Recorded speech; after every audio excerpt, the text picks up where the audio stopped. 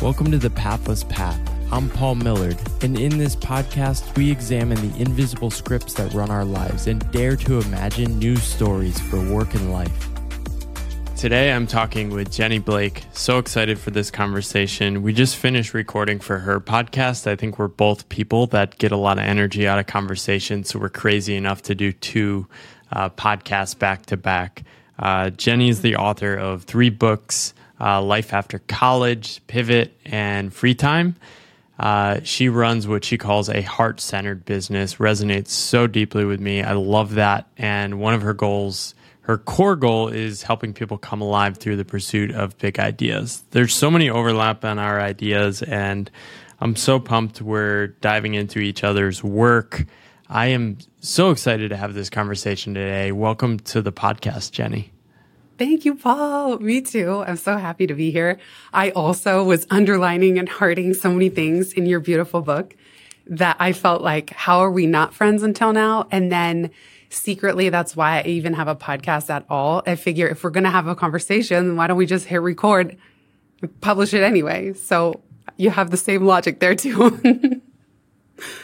I love it. The question I always start with are, what are the stories and scripts you grew up with around what you were supposed to be doing as an adult to be seen as a good person in society? It's so interesting because I grucked a lot of these scripts just observing the adults around me. My parents were pretty encouraging to follow my interests.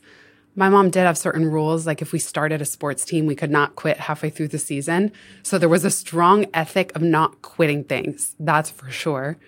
I was always doing little creative projects at home, but I was also very centered around money from a young age. I could see that the fights that my parents did have were often around money, and I saw how hard my parents were working full-time to provide money for my brother and I, like to pay for our lives.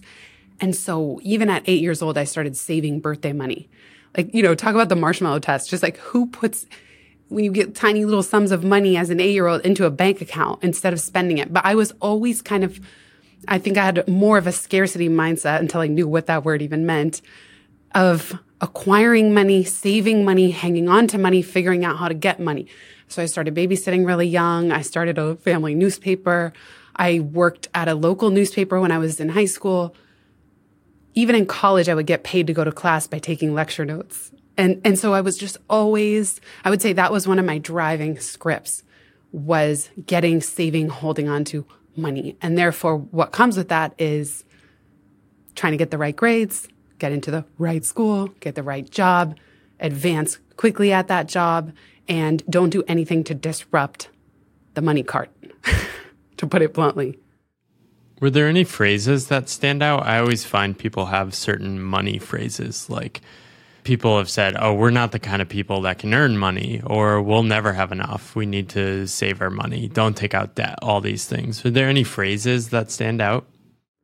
One that I'll never forget, my mom said to me, you should always know how to support yourself. It was really serious. It was like, you should never be in a position where you're reliant. Now I'm filling it. She just said it really simply and bluntly. But I think growing up as a young woman, it was like her generation was one of the earlier ones where in her profession, landscape architecture, women were even in the office at all. And so I grew up very convinced that I never wanted to stay in a relationship or a job because I couldn't afford to leave.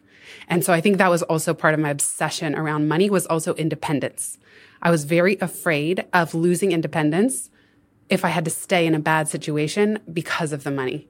So the entrepreneurial efforts were also redundancy plans, like always have 5 ways that I know how to make money. I even one time posted 3 completely different ads on Craigslist for HTML, CSS tutoring, babysitting, and home organizing, just to see which ones took off. And it turns out the HTML tutoring for small business owners did the trick. But I was always making sure that I had the money to make decisions in my life.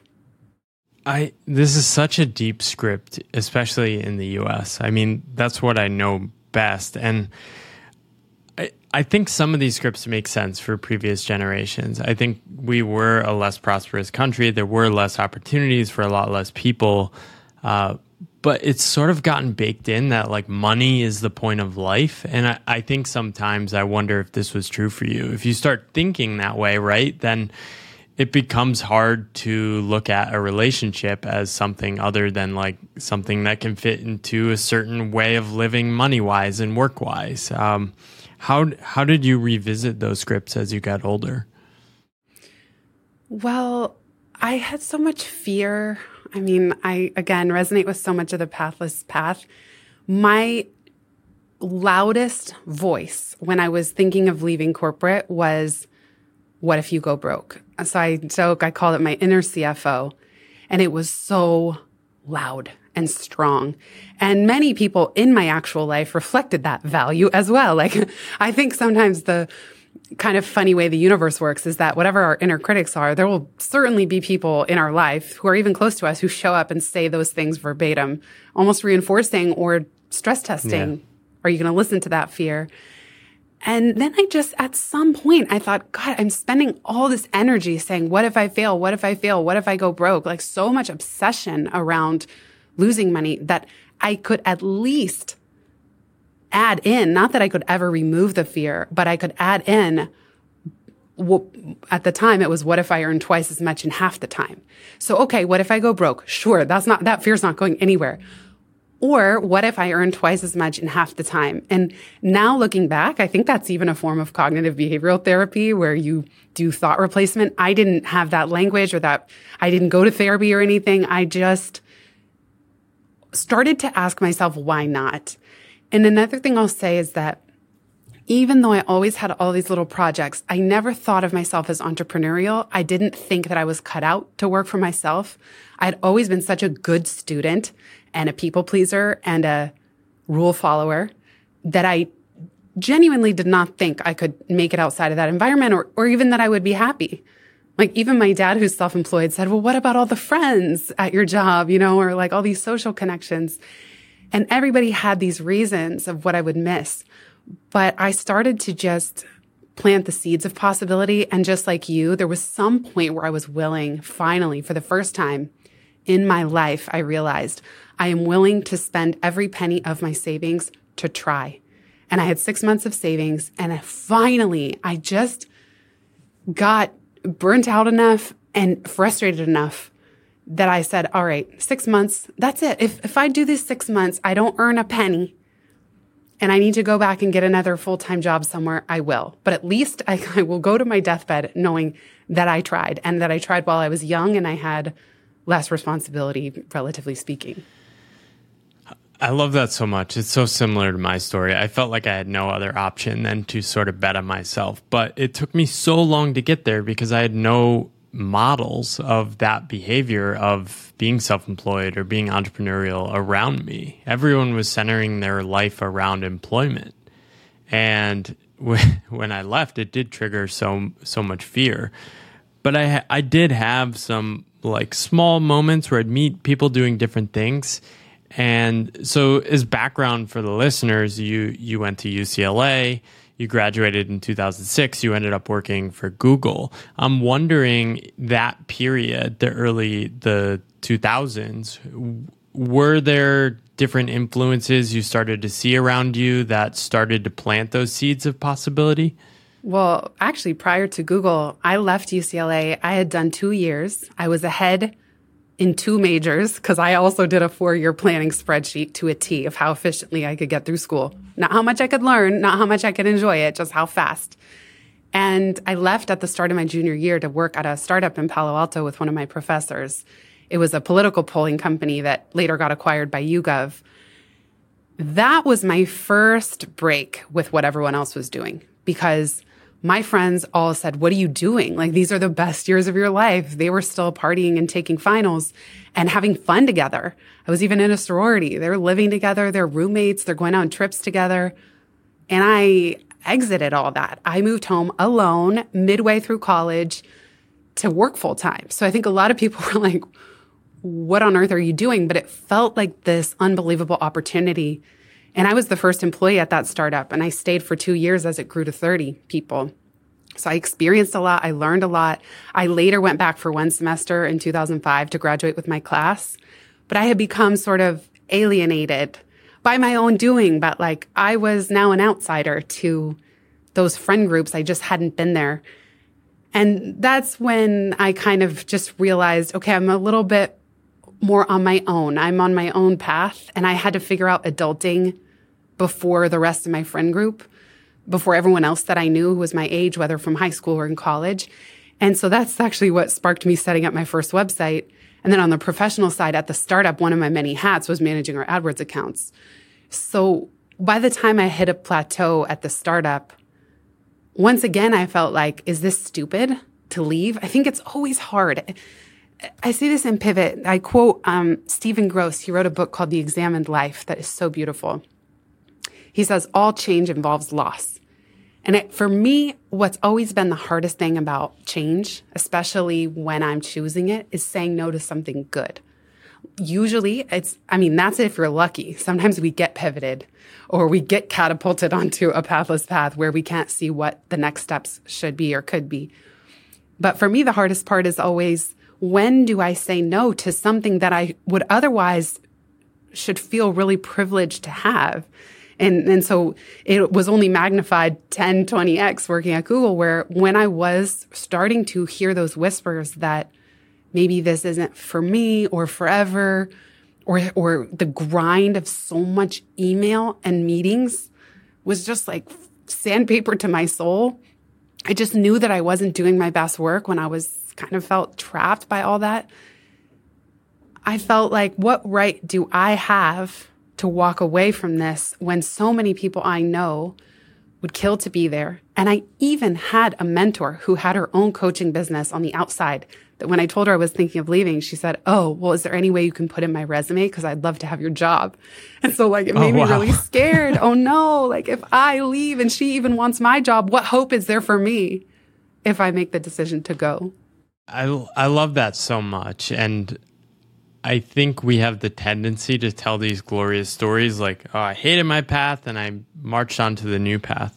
I still miss being really good at my job and being super deep in work in the consulting environment with really smart people. Now, that didn't happen continuously, and it was often out of my control, so that's why I like working on my own better. But I do miss that, right? I felt good about myself. I was doing good work. My clients liked it. It was fun at certain points, and that part of me is gone. And I've had to sort of mourn the loss of that identity, the good and bad parts. And it's hard. And I think I sort of have this vision of life, or this understanding of life, is you sort of have to keep reinventing yourself. If you read throughout history, all the people that seem to thrive into later age always keep blowing up their life, right? And my question is, if we're going to change more than we expect, how do I continuously blow up my life? And you got a taste of that so early. And I often think that's a blessing, going off script early, because you start looking at things different. Whereas a lot of people graduate college and they just transition into doing what everyone else is doing. And you can kind of get lost in that. Definitely. I'm wondering, what were the best parts of working at Google? I imagine the first 2 years were pretty fun. I mean, like 2006 is such a cool time to be joining Google. Oh, it was amazing. I was in a training role too, so I trained over 1,000 people that year. I was often one of their early points of contact coming in. I was teaching people how to support the AdWords product. And so like just the other day, someone brought me in to do a Women at Google 16 years later, and it was someone in one of those training classes. So, I mean, that was super exciting. I love technology, just like you. I was starting a minor in computer science if I had stayed in school, but I always loved computers and building things with computers. So working within Google, which was just this incredible hub of innovation and technology, I loved it. I loved feeling like I was at the epicenter of so much innovation, like to use a cheesy Silicon Valley term. And the people were really interesting and bright. And yes, of course, it creates a really fast-paced, sometimes untenable work culture. But it was so exciting to be part of it. And I learned so much. Like, it was the best business school. I feel like those 5 years was a business school I could never have paid for. And I got paid to go. And what's surprising, and I tell Googlers this who are thinking of leaving, you have no clue how many skills you've gotten that you're going to apply on the other side. And working within the context of Google, the bar is so high that leaving anything I ever did or have done after has felt easy in comparison. So like even the ways I work, the efficiency, how I communicate, there I learned to launch and scale global programs and think in scalable terms. And how do you implement things at such a vast reach that those are skills that I'm taking with me to this day. But to your point, one thing I miss that you do get in corporate is feedback, for better and for worse. So sometimes as an entrepreneur, I'm now 12 plus years in, I don't know what I'm doing wrong. I probably have blind spots other than the market will tell you by not buying your stuff or reading or whatever, listening. But I also don't know what I do well. So sometimes I don't think there's anything special to what I do or how I think until someone else or a few people give me that feedback and they say, oh, I've learned so much, or that's interesting. You should write about that or talk about that. And so I find that on both sides, it's really important having friendtors, as I call them, and people to give feedback and insight and talk things through, because that part of it can feel kind of opaque. And I can get lost in my thoughts or my own insecurities without clearly seeing what's there. Toward the end of working at Google, you were there for 5 years. Was it a bigger pull to want to go away from Google, or is it bigger pull to run towards that new path? Because I know you had been experimenting on the side. You were doing this book launch, and you were doing a lot. But what was the bigger pull? Was it wanting to run away or running towards something that was really more powerful? My driving consideration was that at that time, the work I was doing could reach 33,000 Googlers. That's how big the company was. But my mission has always been one to many and to be as helpful as possible to as many people as possible. At some point, I started to feel like, again, spending probably 80-20, 80% of my time doing admin meetings and emails, and maybe 20% of my time creating programs or facilitating the things that really gave me a lot of energy, where I felt I was creating things, even in that corporate context. So at some point, I just kind of ran the numbers and I thought I can reach X number of people here, or I can try my hand and try to reach more people on the outside. And because my first book, I had kind of was an early blog to book story, because my first book was coming out, I also realized there was no way I could do both. So I asked for a sabbatical. I got a 3-month leave. I genuinely didn't think, I wasn't trying to do that just so I could quit. I just needed a minute to think and to give this book launch its proper due. And within 1 week, first of all, it was 2 days after the sabbatical started, and I was on a plane to South by Southwest to launch the book. So I didn't give myself any break. Yes, burnout was happening, like as it's all happening. But I very quickly realized a week in, this is a full-time thing, like following. So it really was a pull toward my own projects, I would say, more so than just needing to leave the aspects I didn't like. Did anything else emerge in that sabbatical? Well, let me think about that. I realized, I was having a lot of fun. I got my first coaching client, Alex Budak. He was just a guest on the Pivot podcast, and we talked about him pivoting into professorship, but I only told him now, like 10 years later, by the way, you were my first client. You gave me hope that I could make it on my own. And like, we were very pivotal in each other's lives, but I never wanted to tell him that because I think I was afraid he would think, well, what the heck was I doing being your first client, like hiring someone who's so new to this scene? But that felt really good. Like, so about halfway through the sabbatical, getting one paying client was proving, okay, I'm not earning zero. And I very quickly realized that if I spent 40 hours a week just trying to figure out how to pay the rent, I could easily do that. So I think sometimes this fear, oh no, what happens if I leave? How will I make money? You don't realize how much bandwidth gets freed up creatively, strategically, energetically. And after this period of being a couch potato, because I really needed to unwind, suddenly my life, my work, I had my full creative faculties that I could put toward this very simple number, paying the rent. And all of a sudden, I went from having like 20 confusing OKRs that I was responsible for every quarter and juggling and having a hard time prioritizing. And some of them I didn't even believe in, to having one, pay the rent. And like it really is not rocket science, and it doesn't take 40 hours a week to figure out how to meet that minimum monthly net. And so especially, I think, again, what people don't realize making the transition is how much of your life force gets unleashed that you can then apply to that one question. And then in later years, of course, as you know, Paul, it became not just how can I earn twice as much in half the time, but now with joy and ease for the highest good of all involved. Because I'm not just about, oh, how much money can I make and still be miserable? That's not interesting to me.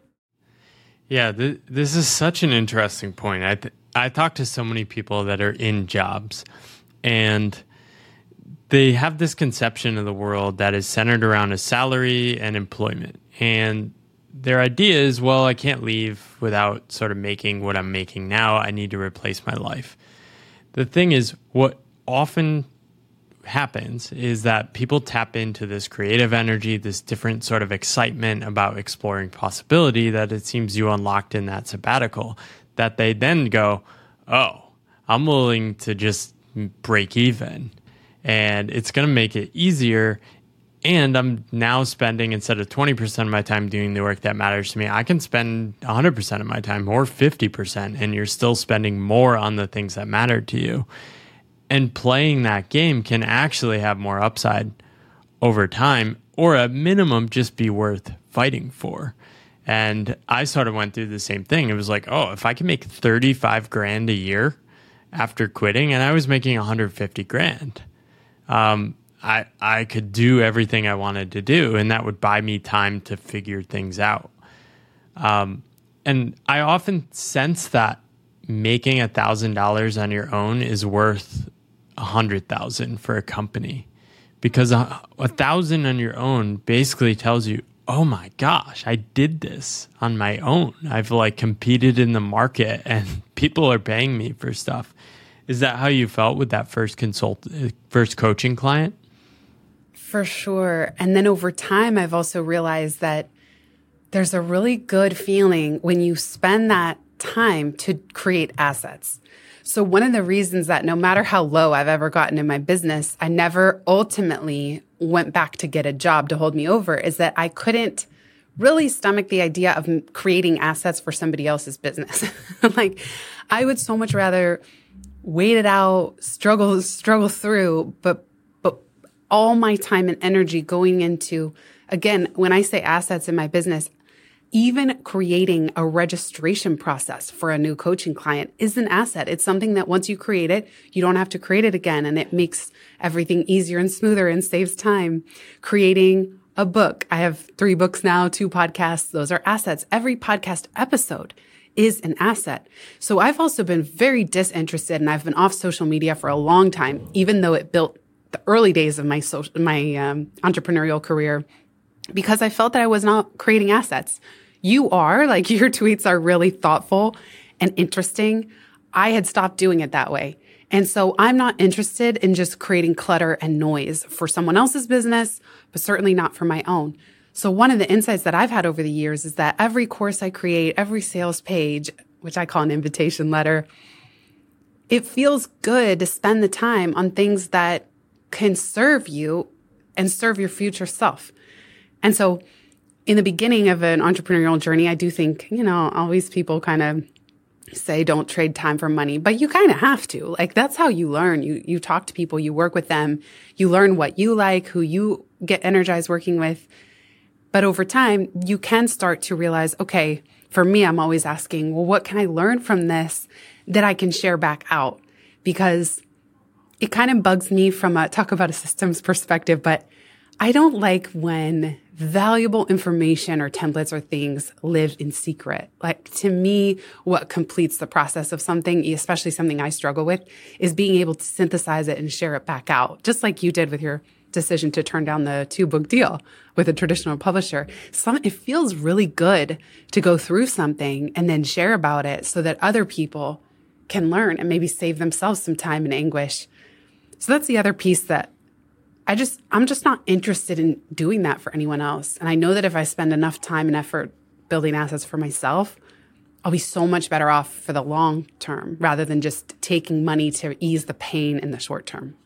It also ties into this thing you talk about, serendipity as business strategy. Yes. So speaking of sharing all my reflections on self-publishing and that, I had the CEO of 8 Sleep reach out to me this week based on my tweets. He's like, hey, I'm thinking of writing a book. Want to learn more about self-publishing? And I've had a couple other people who are like names people know. It's pretty wild how this happens. And this often drives me to share because it's like, one, I love sharing ideas and putting them into text and kind of crafting and challenging myself to figure things out for my own. But it's also sort of a thing that I don't get a lot of energy drained from social media. So it's like fine for me to do this, but it does also create serendipity. What are some of the most interesting ways serendipity has emerged for you?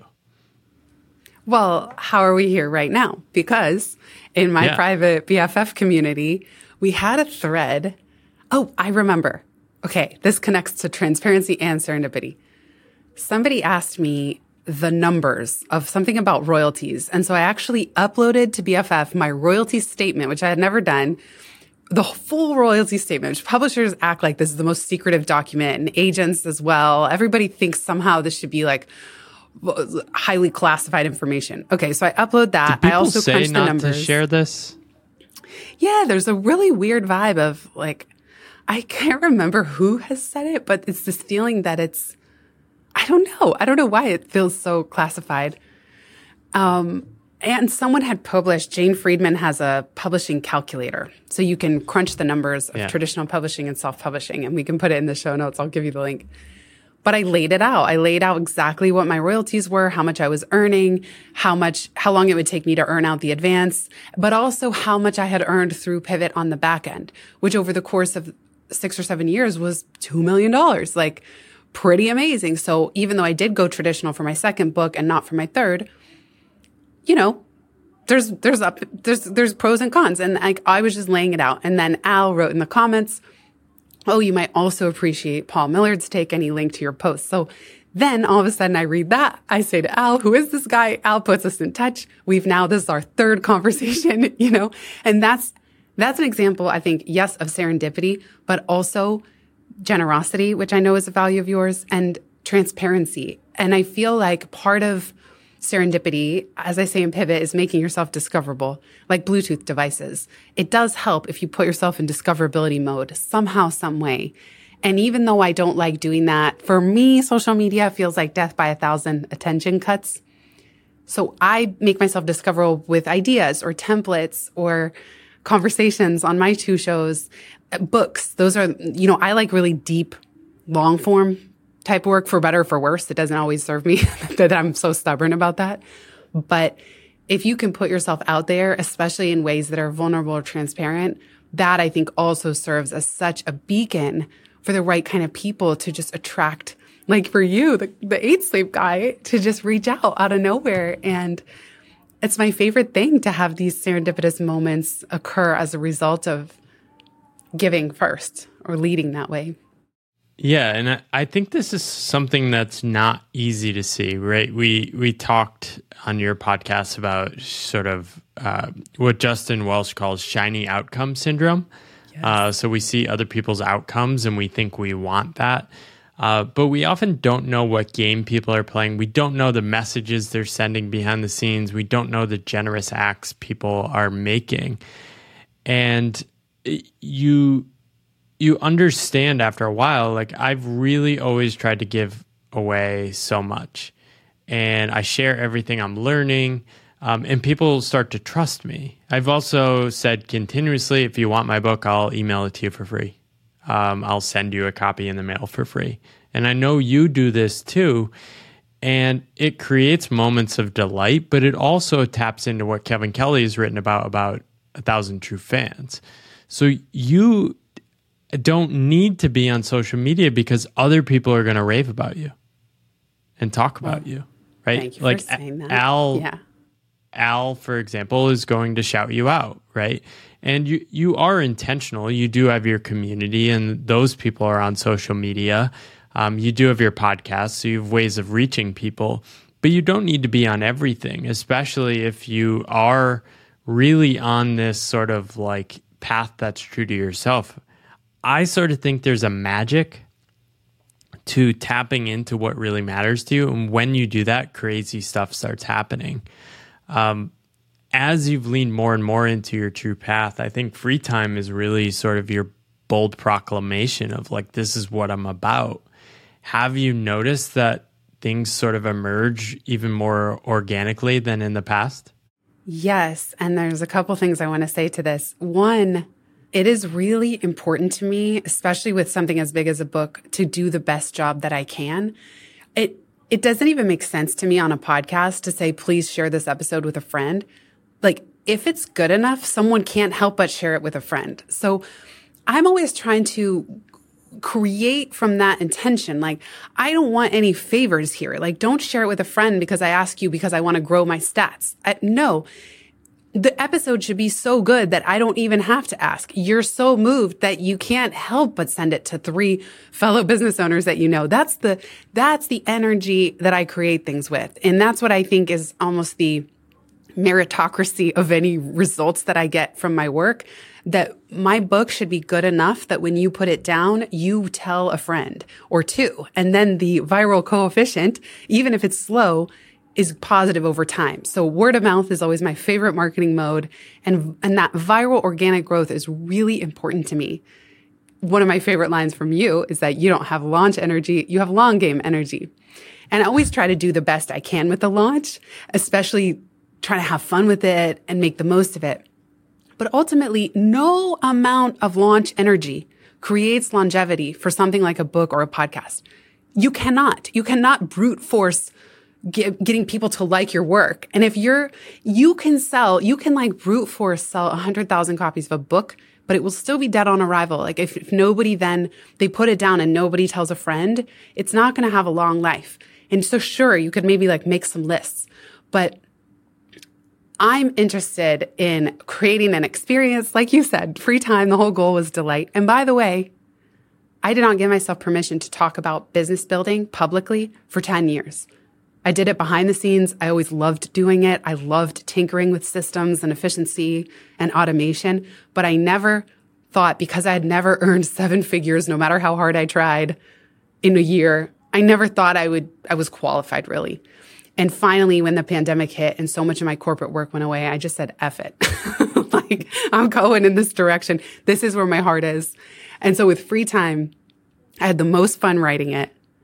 To your mantra of what work makes you come alive, I felt so alive. And going the hybrid publishing route, I felt like for the first time in my life, I got to see my creative vision fully realized. And just like leaving Google, this was something that I wanted to know once in my life that I went all in. I even sold a property that I owned back in California in Google's backyard to fund the project. So like, I never thought I would be one of those people sharing some dramatic story about like selling a house to, to create a book. But I did do that. And I don't regret it. I'm still in the journey of trying to see what the free time part of my business wants to become. But we're in this wild moment where I keep having like corporate doors. I'm not going to say slam in my face, but basically I'm trying to kind of read the room. Like, what is this? It's so weird. There's so much friction for that side where for so long, just like the comfy days of having a full-time job, I had comfy days of corporate funding a lot of my business activities where if I was getting 1 or 2 paid speeches a month, I could tinker whatever the heck I wanted on the creative side. And now I'm in this moment of a pathless path where I have to figure out, like, how serious am I about going all in on that creative side. And so I'm still in it. You know what I mean? Just like everybody else. And the last thing I'll say, sometimes books are scary because they're inevitably they're a fossil the minute they hit the press. Like it's a one moment in time. And it's always an evolution. So I think sometimes it's easy to read a book and think, oh, that person has it all figured out. And you were really clear in yours. And I try to always be in mine. I'm still learning. This is what I figured out so far. Try what works for you. Ditch the rest. But I do believe that we can build a better way together. Now that you're in this moment, you've shared you've lost a couple corporate clients and you're sort of in this transition liminal space. Do you have a practice you come back to? Do you have any mantras that are like, okay, this is what I wake up and do this week. Here's how I spend time or don't spend time? Well, I know I know you talk about this a lot too. One of the things you say is that people start to write. And I'm noticing I'm having a lot of creative, authentic writing. When things don't go what feels like a positive way, I'm a big fan of the Zen parable, we'll see. So one of my mantras is we'll see. Like, oh, this feels like the sky is falling and it's the end of the world. We'll see. 12 years in, I've always followed my intuition. And I'm not somebody that's going to go chase old forms of my life or work. So I really try, I call it like when the financial tides recede. I don't go run toward the ocean trying to catch a wave that has disappeared. I try to be patient and wait and see what washes up on shore. There's new gifts that arrive. And so if I can remind myself, don't panic, you stay calm, be patient, get curious.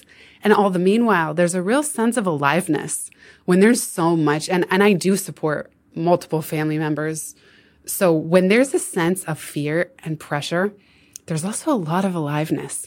And I start to write and think. And so I'm finding that the writing is providing a lot of catharsis because I have a secret project that I might launch soon that I want to be able to talk about this side of running a business. And I think that a lot of people don't because it's kind of a smart business not to talk about things going badly because none of us want to become a self-fulfilling prophecy, or create a doom loop. Like if you start, I have a fear, if I talk about losing business, people will lose confidence even subconsciously. And then even more business will be repelled in an anti-mimetic way, saying like, well, let me not bet on her or hire her or join her. Like she's on the downswing. And therefore, there's so many fewer people who write and speak about this part because nobody wants to like manifest even less work. But that for me now, it makes me spot an opportunity. I actually put into Spotify what to do when you lose your biggest client to see if there was any podcast episodes that come up. And there wasn't a single one, not even close. And I just thought, great, maybe I'll record a podcast that it'll be kind of a tongue-in-cheek title because I don't know what to do. I'm not going to tell you to just like go prospect and call your next 20 potential clients. That's not my style. It's like, what can I learn from it? And what does my business want to become? And that's what I get more interested in listening for and following. This reminds me of at the beginning of 2020, I was working with this company, this college board, and they wanted me to do a training of this corporate training, consulting skills stuff. And I had it all set with them, and we were going to do it virtually. And then they just come back and are like, all right, we paid you this upfront payment. It wasn't a major amount, but they were like, you know what? Virtual training is not going to work. This is January 2020. We're like, sorry, we can't do this project. Me and my wife were about to like travel for a couple of years, and I was sort of like thinking this was going to help me. Pandemic happens. I end up getting like sick after a tooth extracted and not working for a few months. And I like basically wasn't able to do anything for several months. But in that time, like stuff started to emerge organically, basically because of the pandemic and people working from home. It's kind of crazy when that happens. But at that point, I had sort of been cultivating a practice of not being attached to outcomes or success. And I think once you're comfortable with that, a lot of interesting things can emerge because you're sort of open instead of closed. When you're in scarcity mode, you're like, I need to make money. I need to focus on this. And you sort of miss all the clues that the universe gives you. Have you had experiences of that, of sort of clues emerging and giving you, like pulling you in new directions? And how do you tap into that? I'm smiling because I treat everything as a clue. Everything, everything, everything. And of course, losing one client or one prospective client, or let's say a speaking gig doesn't come through, that's not as interesting, but the patterns are fascinating to me. And I run my business entirely off of intuition. Some people are all about the data and the goals and the projections and I'm not at all. Like all those numbers I share in free time was the first time I was crunching any of it, just out of my own curiosity. Whereas like my brother's really data driven and it's all about the data and he's in real estate and real estate investing and he's a numbers guy and he's utterly shocked and, borderline appalled with how I run my business, but it's the only way I know how, which is that I just genuinely believe that, I don't know, like it's no one moment that's a clue or an aha. It's like, it's all clues. It's all interesting. And right now it's so fascinating when the reality stops matching up with like the good on paper, perfect on paper. So that's the moment I'm in now where it's like, wait a second, this was perfect on paper, but was I enjoying that part of the business? If I'm being truly honest, I had started losing steam for serving clients and like the rigmarole and getting paid 4 months late. And there was a lot that was starting to annoy me. And I also had a big corporate contract with a big, well-known American retailer that they were supposed to sign at the end of January and pay me upfront for 2 years. It was almost a 6-figure contract. They dragged out signing it and they over-negotiated. Like I gave away too much. I always do that. And basically they were like, okay, we have legal approval now. We're going to sign. And it was March 6th. And at the 11th hour, it fell through because the world started to fall apart. And in a minute, it was like this 6-figure contract vanished. But I just couldn't help but think, but I had given away way too much. Like it had already stretched beyond what felt good to me. And I had already felt this really bad energy of feeling like someone was extracting from me and like doubling what they wanted to get from the price that I said. And long story short, I was kind of glad that it fell through. I wasn't glad about losing that income, including every speaking gig I had booked for the next 3 years.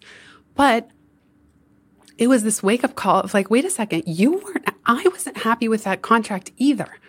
And that's what I'm always trying to look at. Like one of my friends, Penny Pierce, she says that when it comes to relationships ending, it's both souls that are ready to move on. So even if somebody dumps you and it feels like you got broken up with, most likely your soul was ready for the next thing as well. And I'm trying to think about that in business, that even something that seems bad on paper, is it possible, aka yes, that in my soul, for my highest growth and expansion and even impact, like maybe I do need to put my full focus in a different place than I had been. And the places that I had been were because it was comfortable and profitable. But it's not because I had so much I really love keynotes. I do. I really love them. But client work in general, it's like not the most soul-stirring thing. And I know it sounds very privileged to say that because any work at all is good. But that's kind of what I'm thinking about now. Yeah, it sort of goes back to what you were saying before is I've called this self-gaslighting. It's like I shouldn't complain because I have high-paying job. And I always find that interesting, especially when people are in jobs. It's like, well, if you're experiencing like this is a really bad experience, like you should just be honest about that. Like you can give your job to somebody else if you really like it doesn't quite make sense. But trusting your intuition in a positive direction is really hard. I have gotten a lot of wisdom from like poetry and people like David White that sort of can put these experiences into words that can transcend the rational. And I mean, early on in my path, I did freelancing, but then 9 months in, I decided, well, I'll just stop freelancing because I feel good headed towards this writing and other stuff. And I wouldn't have created anything I've done to this past couple of years if I hadn't taken that bet on myself. But it's so hard to explain to other people. It's like there's this energy in the future I'm aiming at, and I can't prove to anyone, I can't tell anyone, but it like feels right. Like, how do you think about this? Well, just like you, when I'm not aligned with my path or even a pathless path, my body kicks in immediately. I'll get vertigo. I'll get sick. I'll get incredibly painful ear infections. This year it was asthma, like really intense, woke me up several times a night with where I couldn't breathe for 3 months. That was post my first COVID bout. But long story short, I joke that the universe has me on a short leash because the second that I'm veering too far off, I just get yanked physically back into place. And so not only is it, not a great energy match if I go the wrong way, I kind of can't do it. Like my system shuts down. I think I'm just too sensitive. Something about it. It's just how I'm wired. And then to the flip side, I've always appreciated something from Susan David wrote a book called Emotional Agility. And she makes this point in there that when things are going well, we're not very observant. We're just kind of coasting. Like life is good, it's easy, and our brains, the wiring of our brains pick up less information when things are good. So it's not that we wouldn't want to enjoy the good times and be present for those. But what I find when I'm on my pathless path and things are uncertain, that's also an edge of creativity because my brain is so observant. And I did go through a grieving process where I felt like I got punched in the gut and I couldn't sleep at night. But certainly when I was walking through New York City the next days, I felt very raw and very observant. And I had so many thoughts about the experience, and that's why it kind of fuels the writing. And so I think for those of us who do feel compelled, I've always felt like I'm a messenger. Like I really try to channel what wants to come through me, what's in service of the broader collective, tapping into kind of collective consciousness. And because of my sensitivity, I often feel like I'm a little bit early to things because I just can't tolerate certain ways of being or working a little earlier than maybe the research will start to show or society catches up with. And so I think when you're in that role of being a messenger, it's like that's what, to answer your question the long way, of that magnet pulling me forward, I really try to follow that aliveness. And if I can solve things for myself, that's the satisfaction I was saying of sharing it. So usually my intuition, it's like, I don't know. I'm just thinking to myself that it's not even failure. Like when we need to make these shifts or pivots in our business, in our income streams, in the types of clients that we're serving, usually it's just a natural conclusion. Like we've outgrown the previous path, like a snake shedding their skin or these animals that have to go find a bigger shell for themselves. That's really how I see it too. And I loved all the quotes you included in your book about faith along this way. Like I really love Outrageous Openness by Tosha Silver, but sometimes there is no answer and I just have to surrender and say like, show me the next step. And that's where I just become open to what's one clue that can move me forward. Yeah. Talk to me about the relationship with your parents and their reaction to your path. I think this is something interesting we've shared. I mean, I think my mom said to me a couple of years ago, like, have you thought about like getting a government job? They have good health care. And I was like, what? I'm making more than I would make in a government job. I'm like, oh, geez. But what are some of the like conversations you have with them and like that? Because this is a really big thing for people on unconventional paths is they often trigger the fears and uncertainties of people around them in surprising ways. I have a mix of both because my dad was self-employed for 3 decades before he retired. He was an architect, and then now he's really engaged in writing, reading, guitar playing, singing, painting. So cool. He's like a complete Renaissance man. Every room of his house is dedicated to art making. And my parents got divorced when I was very young, when I was 5. My mom has had the same job for 25 years. And so I kind of have one on each shoulder. my mom, of course, is more about security and just practicality. And so even recently, as I told you offline, when this big contract fell through, one of her first reactions was, well, could you go work for them as a job? And I know she meant well by it, but there's a small part of me that I go, is it as if I haven't been doing anything the last 12 years? Like, are you not seeing like what I've built? Like, I would just throw it away. And I think maybe people think, oh, you could just put your business on hold and go get a job for a year or two. But it just feels like it just almost just flabbergasting. Although, of course, there were times where I thought, do I need to go get a job? Like, I'd be crazy not to at least ask the question because I have a lot more responsibility now.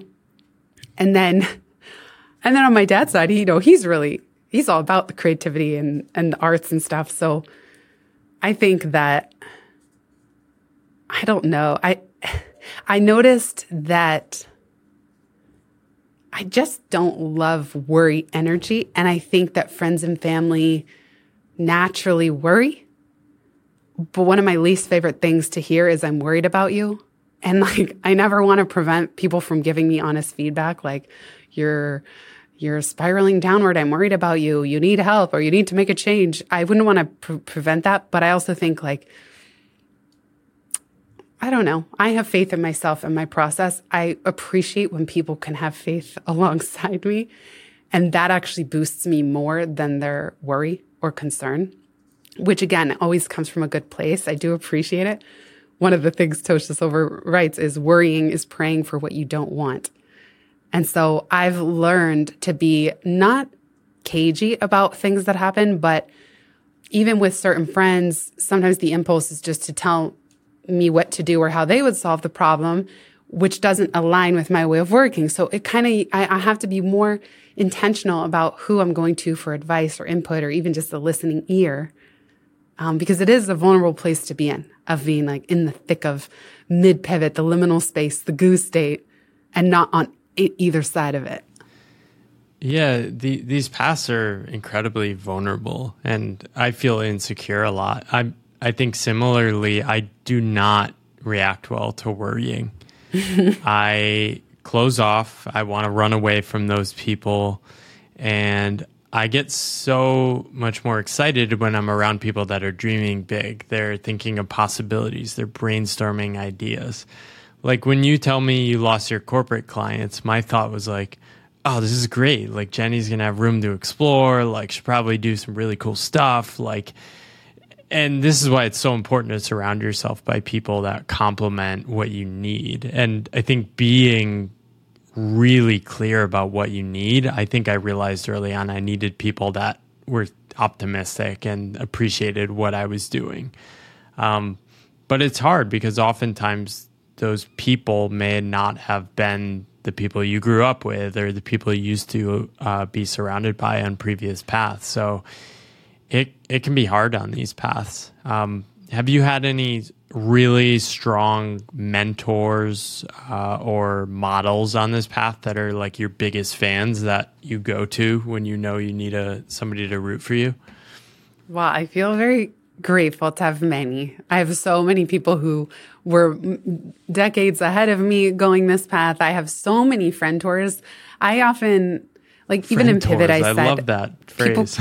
Yeah, like let's drop the obsession with trying to find one holy grail mentor. I feel like that's another piece of very common advice. You don't need it. Actually, if you have peers like you, me, Kay, Al, we alone can help each other navigate these moments. And obviously, sometimes it is helpful if someone's 5 years ahead, 10 years ahead, or they just have a new solution that has emerged at this moment in time with technology and the apps that are out and the creative opportunities. But it can come from any direction. And so I have often had, and I'm very lucky, I started with a couple friends, 2 different actually, Marco Polo groups. I do a lot of asynchronous chit-chatting with business owning friends on Voxer, Marco Polo. I love good asynchronous anything. I do even a 3-month Voxer coaching pop-up because I don't want things on my calendar and I like to be outside and I like to be with my dog playing in the grass.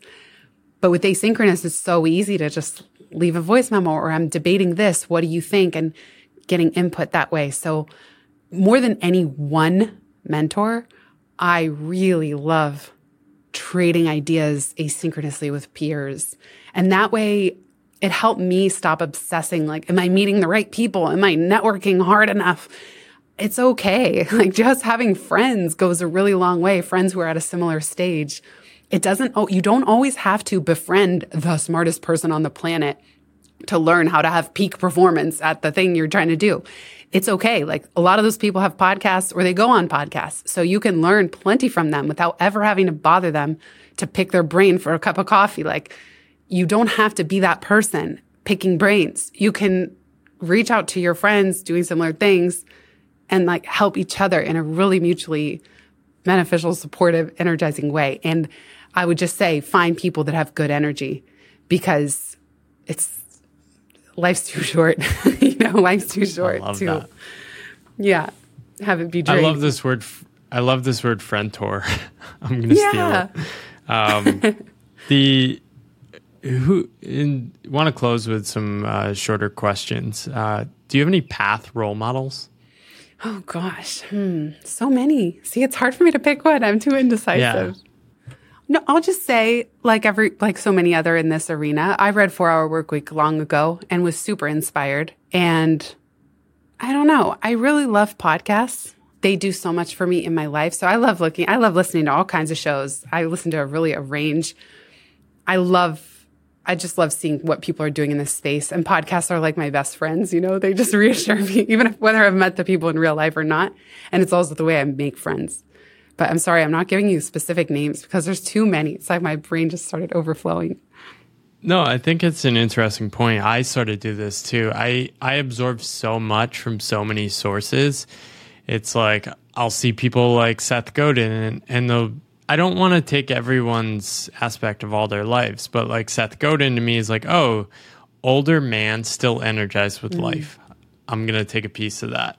I might look at somebody else and it's like, oh, they're able to like launch and ship stuff very easily, and that inspires me. Or this person's able to take extended breaks off and be comfortable with it, and that inspires me. So it's sort of like a jigsaw puzzle of different people. I love that answer. Are there any podcasts that stand out that you listen to over time? Like, are there ones you go back to? I listen to one with On Being, Krista Tippett, and David White. I've probably listened to it 20 times. Any favorite all-time podcasts you've listened to?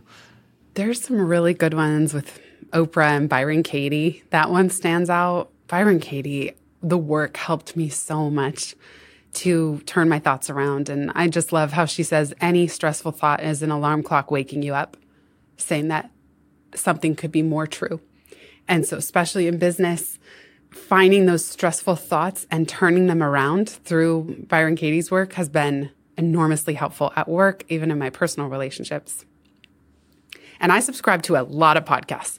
My Overcast stopped working because I was subscribed to too many podcasts, hundreds. And so I go in waves of which actual shows that I listen to, but I tend to listen to business podcasts in the morning. And then I am so crazy about my reality TV that I'll even listen to like episode debriefs of Love Island as I go to sleep, or Joe Rogan, something before I go to bed. Like, the podcast even put me to sleep. That's awesome. Sports is like my guilty pleasure for just like listening to fun stuff that's not related to the work I'm doing.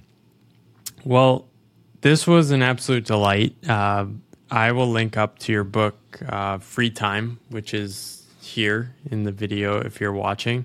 It's a beautiful book. It's got this Thank you. Marker. I forget what these things are called, but yeah, it's ribbon. really That's cool. My favorite part.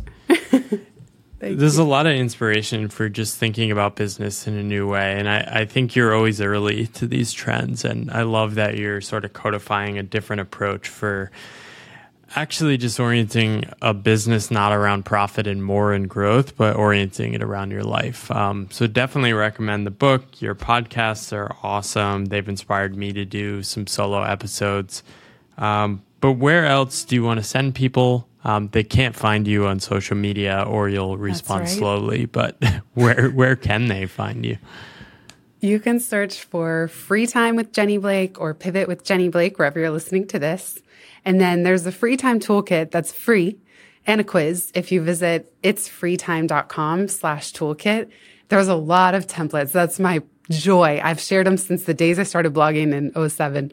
I give away as many templates as I can. So all those related to some of these topics are at itsfreetime.com/toolkit.